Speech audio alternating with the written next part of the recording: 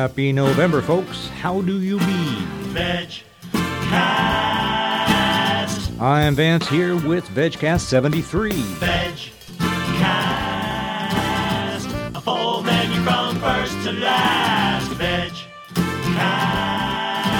Yes, as promised, we are back with another full menu podcast for VegCast 73 after our exceptional podcast 72. This time around, we're going to pay a visit to Chenoa Manor, which is a farm animal and exotic animal sanctuary out in Chester County in the Delaware Valley. We'll be seeing what's going on out there on their day of open house that occurred back in mid-October, just getting this one processed, again, because of that shoehorning of VegCast 72 in between. But that's not all we have on the full menu. We will also have a review of Jonathan Safran Foer's Eating Animals, a book that is quickly making waves in the mainstream mass media world. We're also going to hear some vegetarian music from Maggie of Maggie, Pierce, and EJ. You'll recall we had EJ on a prior podcast, a few podcasts ago. Now we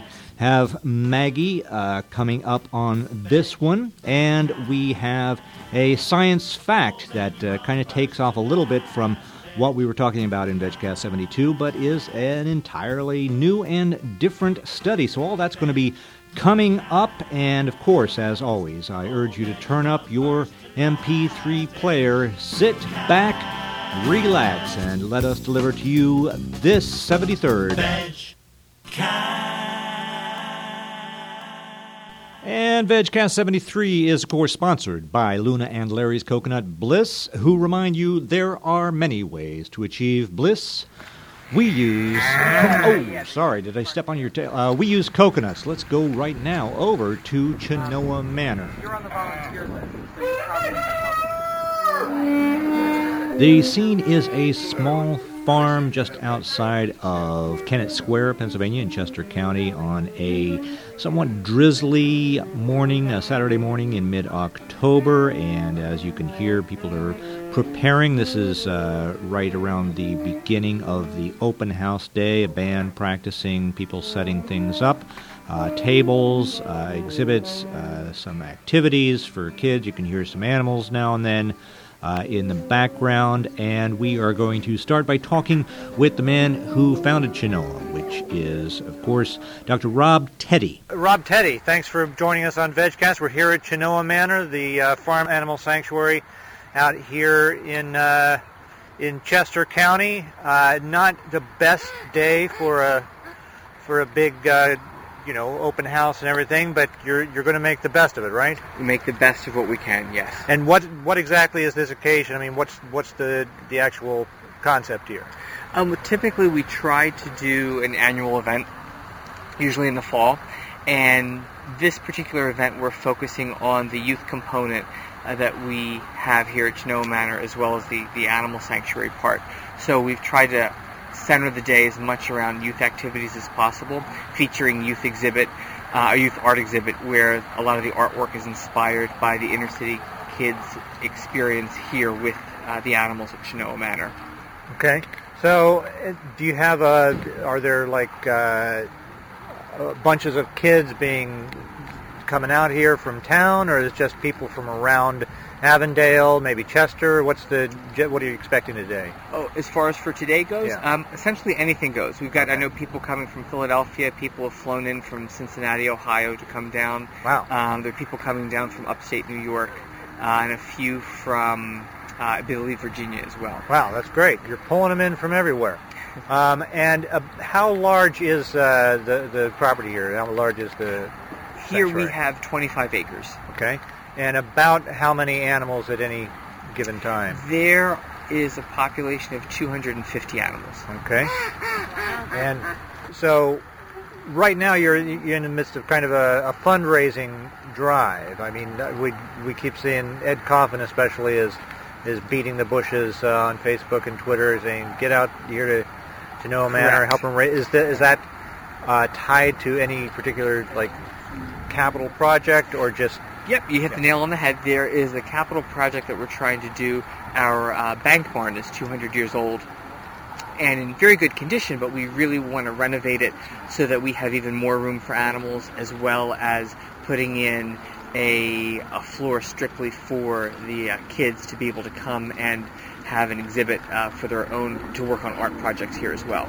Okay. So is today you're going to get people out here looking at the animals and then going to give them the hard sell and say, now listen, don't you leave here without signing a check? I wish I could be that hard, but I'm too much of a pushover when it comes to things like that. Okay. Well, let me just ask you, you are the founder of Chenoa, right? Correct. So how did that happen, that you have a veterinary background? Is that, I am veterinary, yeah. Yes. And did you acquire that discipline after launching it, or what was the sequence? The veterinary component was something I knew I was always going to do from a very young age, and it was probably my early teens when I thought I really wanted to do something more than just be a veterinarian, where the veterinary component could help fund another project, and the other project was to have a sanctuary for both animals, specifically exotics as well as farm animals, in addition to teenagers specifically, because there seems to be such an innate connection with youth and animals that starts out at a very young age, but at some point socially it tends to get diluted, and we get very far removed from that which is the most pure and the most just the essence of our lives. So we get unattached essentially from nature and animals. Exactly. Yeah. So this is to try to bring everything back together.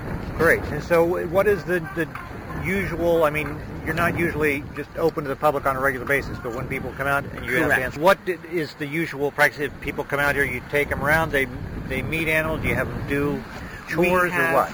Monthly tours, seasonally, that start up in the spring and go till this time of the year, once a month, sometimes twice a month.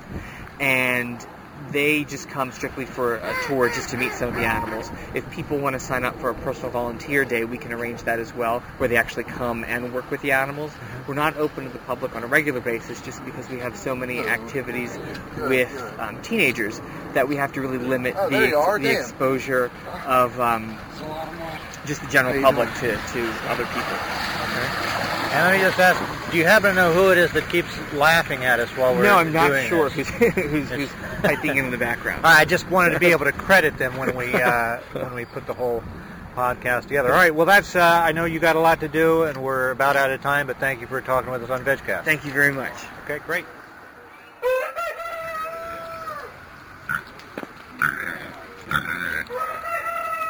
Now, I have to say, I do have some experience after living in Key West of hearing a lot of rooster calls, and I just found it interesting. This is the first time I've heard roosters that make a sound that can actually be transliterated as cock-a-doodle-doo. The ones in Key West are more so that's not exactly relevant to Chenoa Manor, but it is evident that there are regional accents among animals as well as people. But back to our interviews. We're going to talk now with Michelle Dirks. We're talking with Michelle Dirks here at Chenoa Manor, and I understand you are kind of in charge of the program where you bring the inner city kids out here. Can you tell us about that? Yeah, it's called Pegasus Artworks, and it was developed in 2002 by the Boys and Girls Club of Delaware and the criminal justice system, where they thought the most likely time where kids got into trouble was right after school. So they developed after-school programs where they brought in professional artists to mentor kids. And it's a 2-year program, and the artists stay with a particular group of children for up to 2 years. Okay. And within that, they've discovered that the crime rate in an area where there's a Boys and Girls Club and these programs goes down 60%.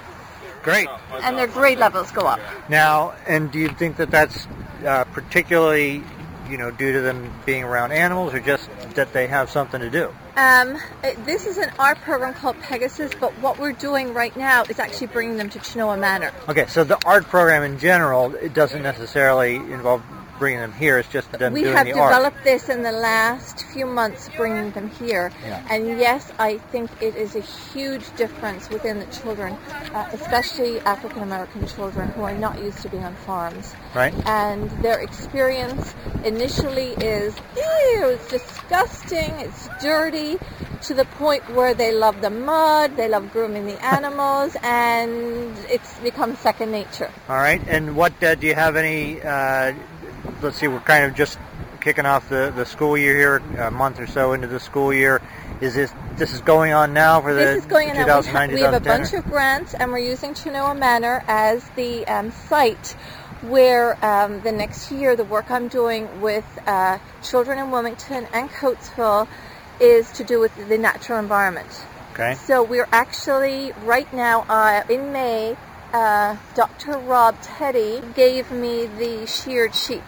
I now have a local farmer who has showed me how to card it, and I have the children carding it and felting it into products. Right. Okay. Then we are going to take the clay, and actually that's what we're doing right now. I have a ceramist with me. We're looking for the proper clay from the White Clay River, and we are actually going to learn about the river, the science in the river, and then actually make the beads into clay beads, and we're going to sell the beads. The kids are going to come up with a logo and entrepreneurial skills to sell it to make money for Rob's Barn.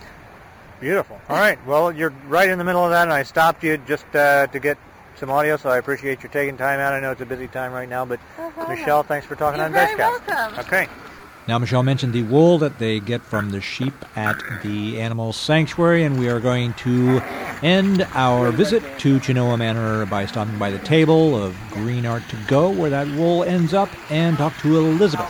All right, we're talking with Elizabeth from Green Art to Go, and we were asking about what you have on this table in this display area, and you were just explaining about the wool that you got from sheep on this farm. Sheep on this farm. Okay. Michelle Dirks works with inner city kids, and she works. Her kids come and work on the farm, and Church Farm School kids come and work on this farm. And she started collecting some of the wool from the sheep. We had it carded and cleaned, and then Michelle, myself, and Sally have decided to put a little business together, making wool kits for kids. Inner city kids would be great for them to use it too, because they've never touched wool. Just get them back to nature, touching the fibers, working with the fibers, a natural craft for them to do. Plus, if they come to the farm, they can see the sheep, see where it came from, instead of just putting on a wool sweater. You know where it started and how it ends. Right. And so this is a craft that they can do. 3 different kits we have. We want to extend it. It's Green Art to Go, and she uses that with her inner city kids when she does artwork. Okay. And now let me ask you, in terms of wool, a lot of animal people will say, well, we should avoid wool entirely. Are the sheep here being sheared? Yeah, When they you get say they're- sheared. Yeah. They're very gentle with them when Right. they shear it, and then it has to be cleaned and carded, Right. and made into a softer wool that they can use. And it doesn't hurt the sheep, and they grow it back every year. Right. It's just like when we get a haircut. Well- It grows back every year. It's very similar to that. Well, if I got a buzz cut, let's say. I don't like buzz Yeah. cuts. But, Well, I think in that's the me. summer they're pretty hot, and that's Yeah. typically when they do it, in the summer and towards the fall. It grows back pretty quick. That was my concern too. Right. And, Okay. and so this is just a really nice type of craft to get them back to nature, to Right. Get back to the texture, the feeling, working with their hands, using their own imagination, no screens or anything, just all, Right. all really natural. Really fun, very safe. All ages can do it, And so you've got pipe cleaners with wool. People are making sometimes furry if they want to snakes. make, Is that the concept? If they want to make snakes that they can bend and shape, they'll Yeah. use the pipe cleaners, which are similar to this. Yeah. And then some of the other ones are just really loose. And then we're also you can make a bracelet, and we do a little piece knot for girls who don't want a snake, or guys. You can have a little bracelet, tie a little knot, and you have this nice little Right? natural bracelet. The balls are wonderful. They're very safe, easy to play with. They use them for all different things. Okay. Decorations, sweater ties, just to play with. They can get wet and dry, it's no problem. And they start with a chunk of wool and they make a product. Beautiful. It's pretty amazing. Okay. Great. Well, that's Green Art to Go. Green Art to Go. All right. You can find out more about Chenoa Manor, including an article in the Philadelphia Inquirer that came out while this podcast was being prepared, in our show notes at vegcast.com.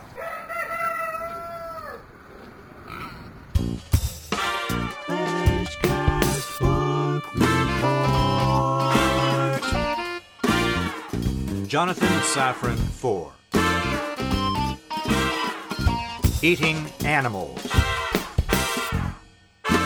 Jonathan Safran Foer is a novelist known for the books Everything is Illuminated and Extremely Loud and Incredibly Close. He's also a vegetarian, near vegan, who has written a book, Eating Animals, that stands to deliver a provocative, pro-animal message to a wider audience than has heard it so far.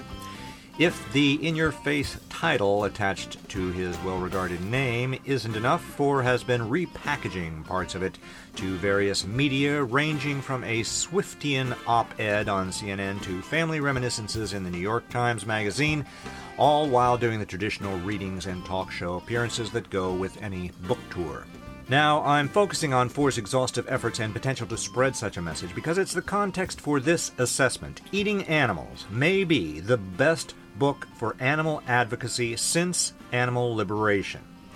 In other words, although there are books I would rate more highly in the abstract, and Foer's does have issues, which I'll get into, Eating Animals, in the way it's positioned within our pop culture, might well do as much good, get as many new people thinking seriously about what they're eating, as did Peter Singer's mid-70s classic. So, is the book itself any good? Yes, it is. It's very good. Veggie people who think they won't find anything new or illuminating in it should reconsider. On many familiar issues, Foer is able to bring a fresh phrasing and a memorable repackaging that makes these issues hit as hard as they deserve to. One quote after saying that it is conceivable that some cow or pig you might be eating might have possibly not suffered in its death throes. He goes on to say, no fish gets a good death, not a single one. You never have to wonder whether the fish on your plate had to suffer. It did. Foer ties the issue of changing one's diet to reflect one's own moral convictions to his family history, starting with his early memories of his grandmother's cooking and arriving at the birth of his son, which prompts him to re-examine his flexitarianism and commit himself to vegetarianism, especially after his research and nighttime factory farm visits make him vividly aware of how terrible most animals have it. He argues that factory farms should be illegal and details the atrocities that are standard procedure in confined animal feeding operations. And he has observations on the myth of consent that are fresh and trenchant. At the same time, he applauds smaller family farmers like the Nymans of Nyman Ranch and Frank Reese of Heritage Turkeys. He won't eat their products, but wants to promote them, especially to people who may be disgusted by his factory farm revelations, but not yet ready or able to quit all meat. This is where Foer's moral compass needle starts wobbling. He knows money he persuades readers to transfer to these farmers will go to killing animals, and that the farmers will turn around and purchase at least some factory-farmed meat and dairy with it. Moreover, Foer's idyllic alternative to factory-farmed animals shows cracks in the facade even within his own telling. There are several troubling details, troubling to him, in the Paradise Meats slaughter facility he visits, and he shares how Nyman Ranch forced its own founder, Bill Nyman, out of the company just before Eating Animals went to press. He says, Nyman Ranch remains the only nationally available brand that I can say represents a robust improvement in the lives of animals, pigs much more than cattle, but how good would you feel sending your money to these people? Later on that same page, Force says, this is not a complicated position. Well, if not, I must be a simpleton, because I'm still scratching my head over it. It seems as though Force has fallen for the hype of clean coal. No coal is or can be clean, it's just cleaner than regular coal. And he mistakes practices that are less inhumane for something humane, which killing animals, no matter how much grass they get to romp on beforehand, can never be. So, there's a philosophical problem to the book, a lack of total consistency and rigor in which he could stake his argument. But Eating Animals is still well worth reading and worth recommending to non-veg friends. It's not just for the wealth of information and fascinating stories that pack the book. Jonathan Safran Foer has arranged all of it into an accessible, compelling read that should serve as the starter for a good many overdue conversations.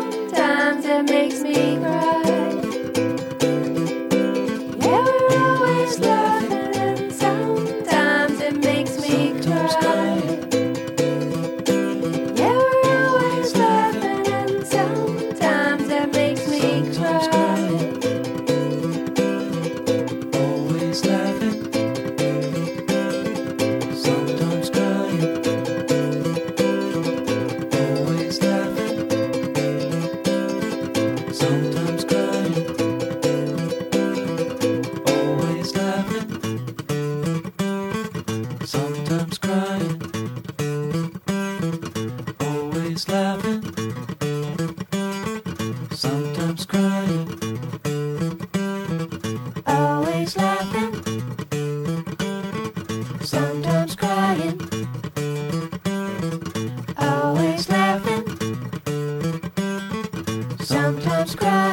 Always laughing, sometimes crying, that is Sugar Monkey by Him for Her, otherwise known as Maggie and Pierce of Maggie Pierce and EJ.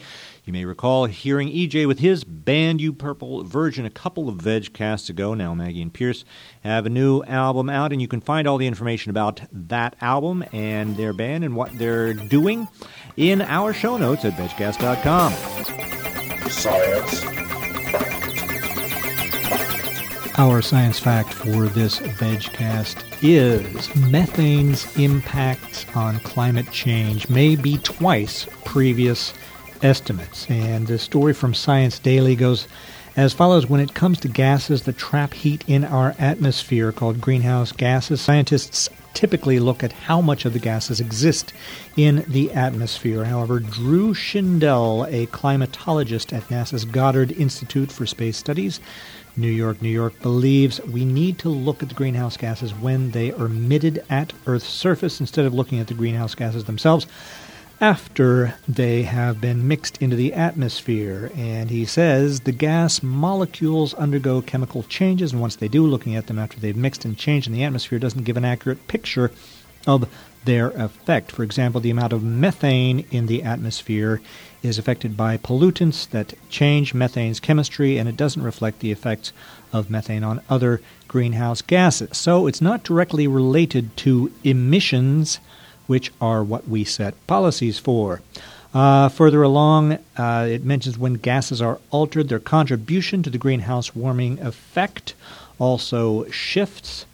Shindell, whose study on the subject was recently published in the journal Geophysical Research Letters, did some calculations and found the impact of methane on climate warming may be double the standard amount attributed to the gas. The new interpretations reveal methane emissions may account for a third of the climate warming from well-mixed greenhouse gases between the 1750s and today.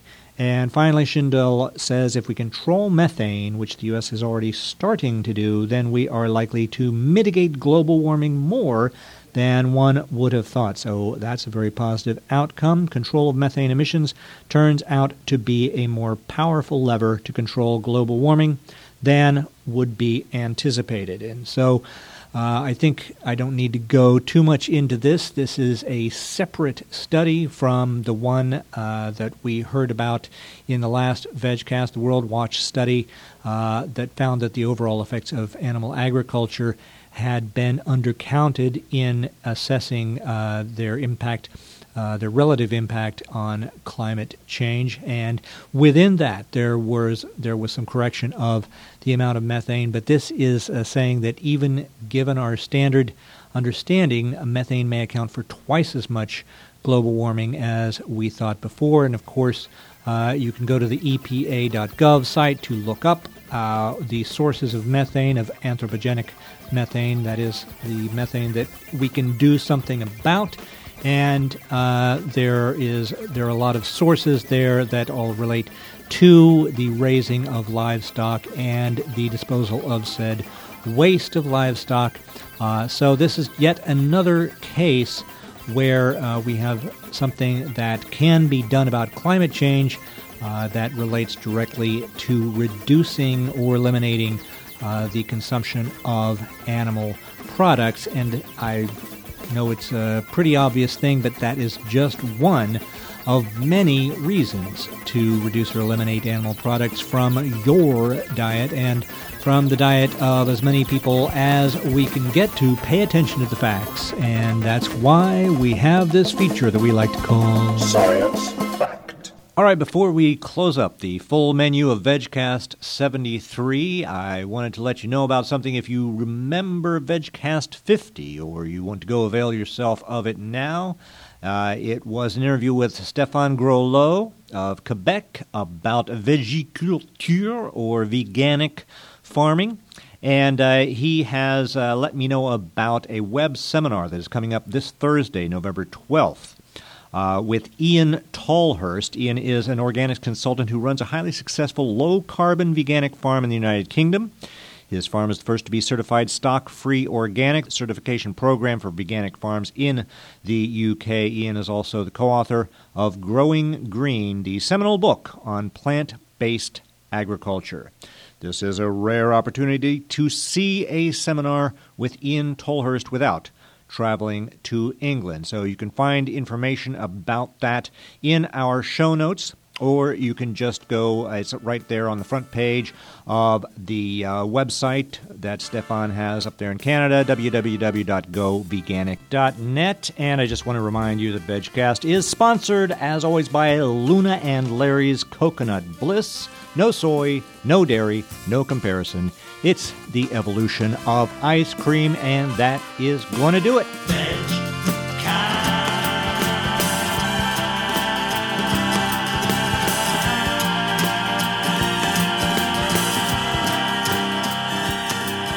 All right, I want to thank Dr. Rob Teddy and everybody out there at Chenoa Manor for letting us come out and wander around getting some audio and talking to people about the place.